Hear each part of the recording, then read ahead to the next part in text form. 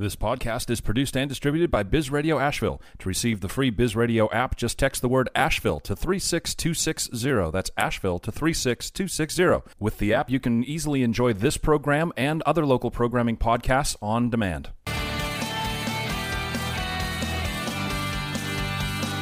Hi, everyone. I am Joanna Patrice Haggerty, and this is In Business with JPH, where we share tips and tools of our community's most innovative entrepreneurs, artists, and creative business owners. Today with me is Jen Gordon, an amazing colleague, friend, and artist. Jen Gordon is a mixed media artist and sculptor, arts administrator, public arts facilitator, and writer based in Western North Carolina. Jen received her BA in 2006 from Humboldt State University in California, where she double majored in art history and studio art with a minor in German and a certificate in museum and gallery practices. Already off the gate, you're doing a bunch of things. Over the last 17 years, she has worked as an arts administration, public arts advocacy, nonprofit management, and cultural event coordination in California, Florida, and Asheville. She moved to Asheville in 2008 and immediately became engaged in the local arts community, particularly public art, through developing a culture of defining art as an economic driver and community builder. She has worked with numerous local arts organizations like Arts to People, Asheville Area Arts Council of Henderson County, Upstairs Art Space, and consulted with the City of Tampa Art Department, Asheville Downtown Association, and the South Slope Neighborhood Association on several public art projects. She served on the Public Art and Cultural Commission for the City of Asheville and held seats on the Urban Trail Subcommittee, the Acquisition Subcommittee, and the Downtown Master Plan Arts and Cultural Committee. Currently, she is a first-year MFA student at Western Carolina University. She works in mixed media, fiber, sculpture, and installations combining all aspects of papermaking, printmaking, and alternative process photography. Sculptural work materials include the use of natural, found, and reclaimed objects, plastics, metals, wax, paper, acrylic paint, and various textiles to create multiple layers of depth. Hi, Jen. Holy moly, goodness gracious, you are such a busy lady. Hi. Thanks so much for being here. And honestly, it's always really fun for me to bring my colleagues and friends and read their bios in this way. I get so re-inspired about the magic of who you are as a person. So again, thanks for being here. Yeah, thanks. It sounds like a lot. It really does. When someone else reads it, it sounds like a lot. It is a lot. And truthfully, you and I met through working at the Arts Council years ago, and we have just really bonded on the crux between arts and arts admin and economic development. And so I really thought you being in grad school for your artist self right now would be a really fun opportunity for you to come and really talk about that juxtaposition of both pieces. Yeah, thanks. It feels like I have like this duality of self. But it's definitely been a good adventure in understanding like what it means to be an artist and how from a municipal standpoint and, kind of other organizations, how they impact the lives of artists. Mm-hmm.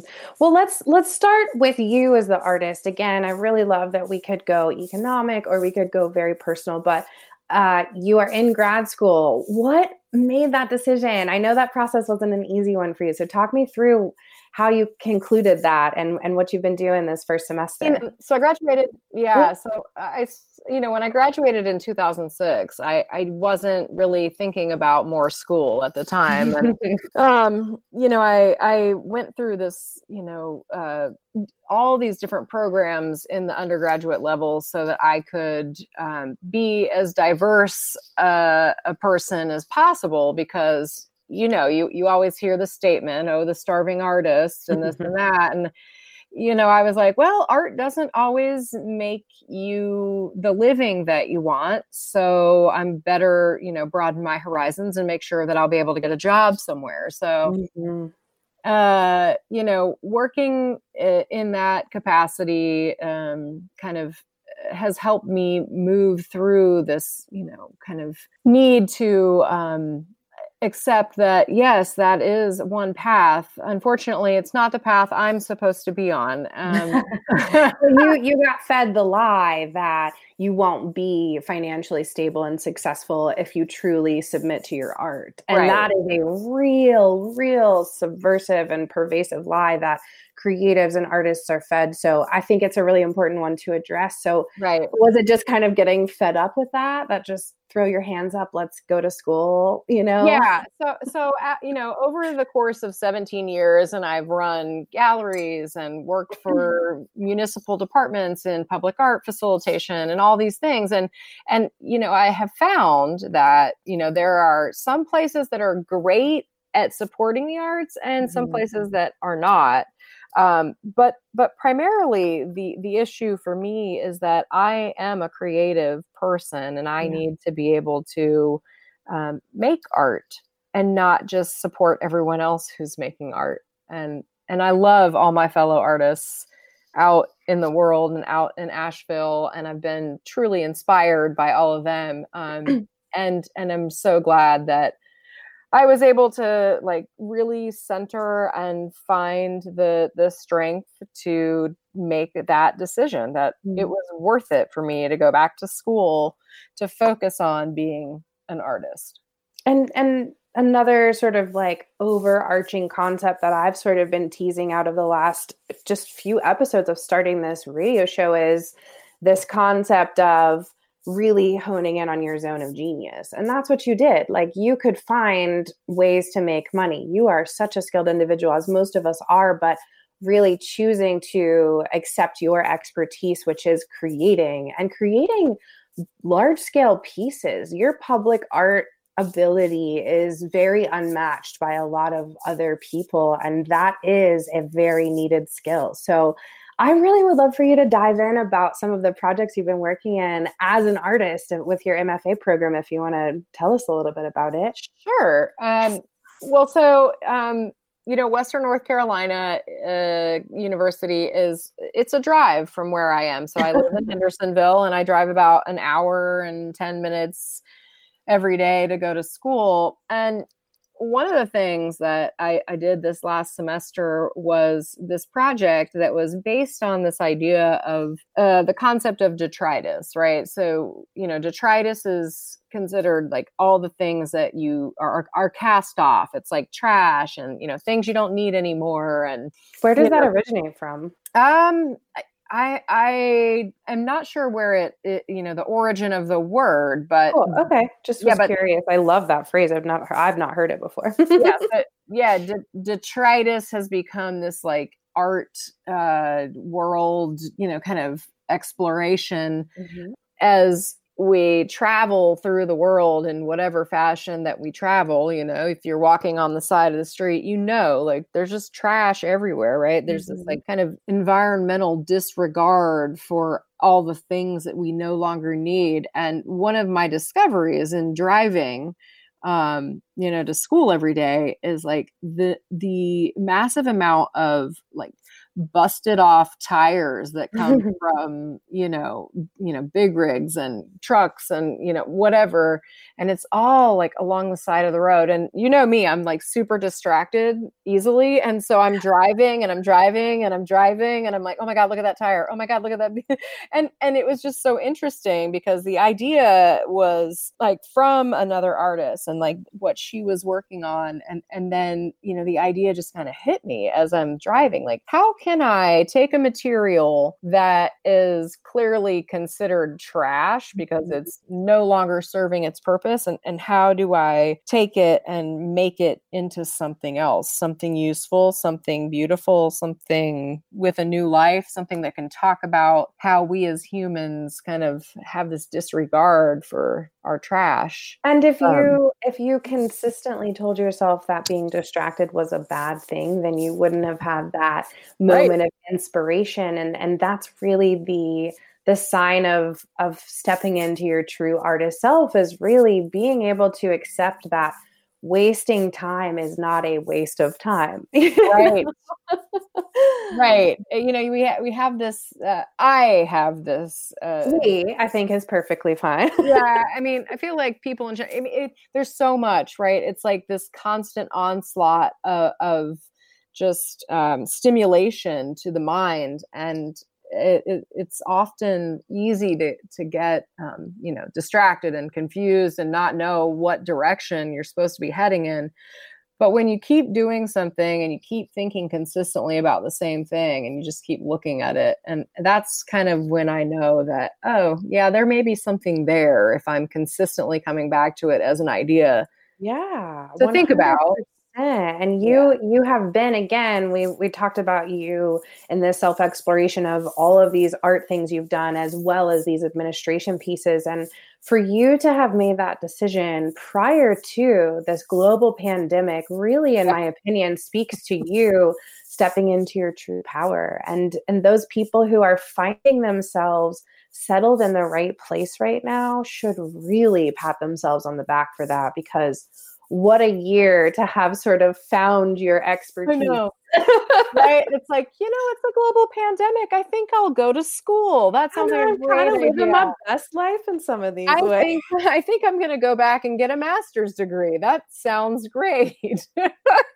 Oh, but the funny thing about it is that typically going back to school in a, kind of postgraduate degree program is like really isolating, because you spend a lot of time thinking with yourself about what you think about. And so it kind of was a perfect time to do that. So I just sit in my studio at school and don't leave and don't talk to anyone and don't interact. A lot of the other work that you usually do is like working in kitchens with your hands, because again, that creative part of you, and what a time to not be doing that work, right? So, like, that was props for you.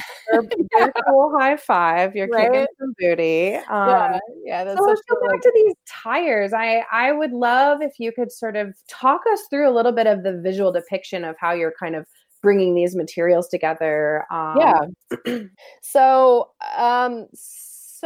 it was kind of led by a prompt. So we did what's called a charrette, which is like a short period of time where you spend with, somebody who's an expert in something, and then you kind of manifest along that period something relationship to that. So I worked with artist Nora Hartlaw. She graduated from Western University a while ago, and was, she's teaching ad project that was associated with the quarantine, and she called it Stopgap in Situ. And so stopgap means like a quick fix. It's like a Band-Aid, right? To fix a problem immediately that it needs more time to like fully assess how to make it better. And so she did these performance pieces with trash that she was picking up on the side of the road. And so she was making these recordings. So we were prompted to do something similar. And what I did was rented a U-Haul truck. Of course. Of course you did. Like my favorite thing to do is literally. And so then I'm, driving the route to school. And I would stop and go and pick up these shredded pieces of tire. So I'd pull this little U-Haul over, get out of the truck, and I would record on my phone. I would record myself walking and picking up. And so like the act of collecting.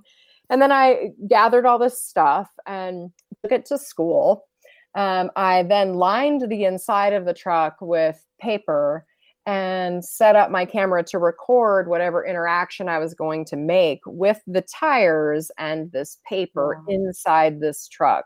And what I was thinking about is really the, kind of impact of tires. Like we spend a lot of time in cars. And so I find it interesting to consider what the impact of our mode of transportation is on the world we live in. And the materials it's made of and how that impacts the earth. I mean, I totally get why that inspired you. Yeah. There's a part of me that actually is sort of extrapolating something for sort of the larger audience that may even be a nice reflection for you too. But one of the things that I know about you just in your journey is it's easy to, as you mentioned, be distracted, and not necessarily for even ill-fitted reasons. You have kid, family, things need you.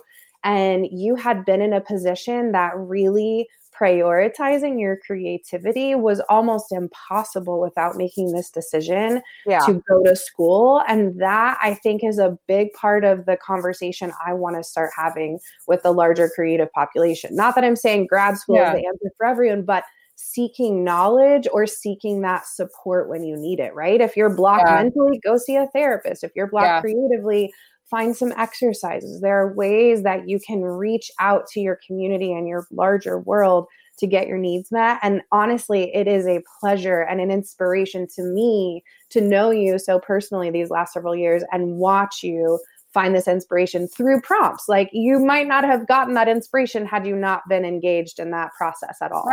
Right. Yeah. And it's really interesting too, because I feel like this pandemic has really allowed us some time that we all thought we didn't actually have or need, right? Right. And then suddenly it's like, oh, well, now we have all kinds of time. Like, I lost both of my restaurant jobs, which I, had been in that industry forever and ever. And when that happened, I was just like, oh, well, maybe I can live without doing that. And I have been, and it's been amazing. So, well, the gig economy is so valuable for us creatives. It's literally what usually pays our bills when we're first getting started. It can also just be our own rat race that we get stuck in. Yeah. And it's important to have that conversation because we're not meant to be servers, bartenders, hourly wage payers. That's not what we are meant for as artists. We are meant to break the molds. We are meant to have hard conversations.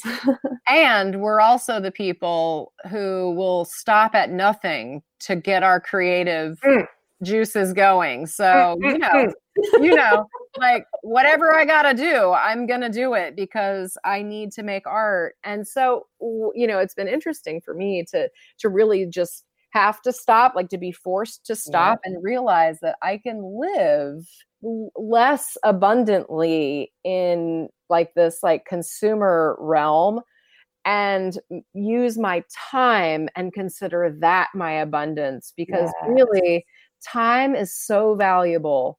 And it's the one thing that I've realized is like the most important thing to me is my time. Well, and your mind, you are the creator. And if we are only ever as good as the hourly rate we put on ourselves, we will never get out of debt. I mean, or that others put on a job. Absolutely. 100%. But then once we get into the entrepreneurial world, I mean, you and I talk a lot about this. You are in the crux where figuring out how to commodify yourself as an artist is still a challenge for you. And that's totally fine to be in that place. That's really where I come in and I break it down and I say, if you find how to commodify yourself and you're making $500 an hour, guess what? You're making $1 million a year, right? And I can break these down in ways that make it feel realistic and tangible, just like an MFA for art, right? I wish that these grad programs had a lot more business support, but that doesn't mean it doesn't exist. It doesn't mean that you can't learn that,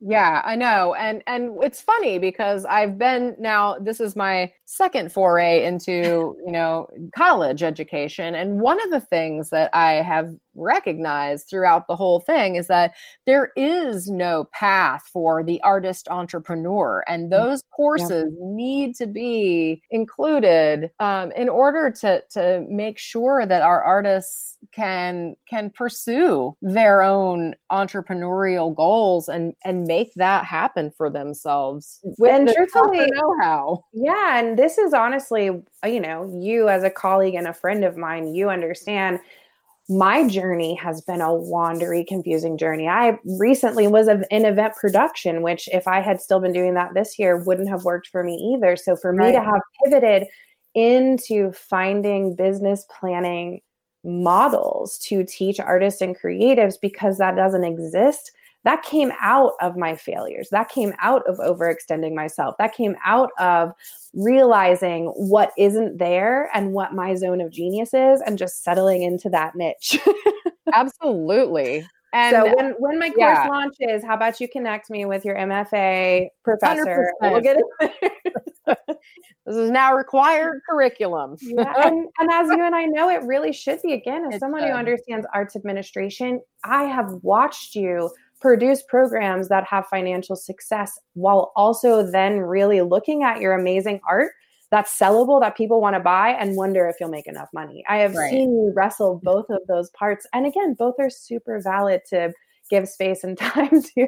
I know. And, I think overall, like the arts administrative components have allowed me to gain a deeper understanding of the hoops one must jump through in order to make your own art happen at a city level. So and where the current limitations are too. I mean, you and I understand most art programming comes from people who are not artists and who don't understand that side of the coin and what it means to live that way. And so people like you and I have sort of been this bridge between, but you and I both are looking in the face and I'm like, well, I'm a creative hobbyist and I'm a professional economic arts developer. And you're like, well, I'm a economic development hobbyist and an artist. And that's where we all have our puzzle pieces that fit together.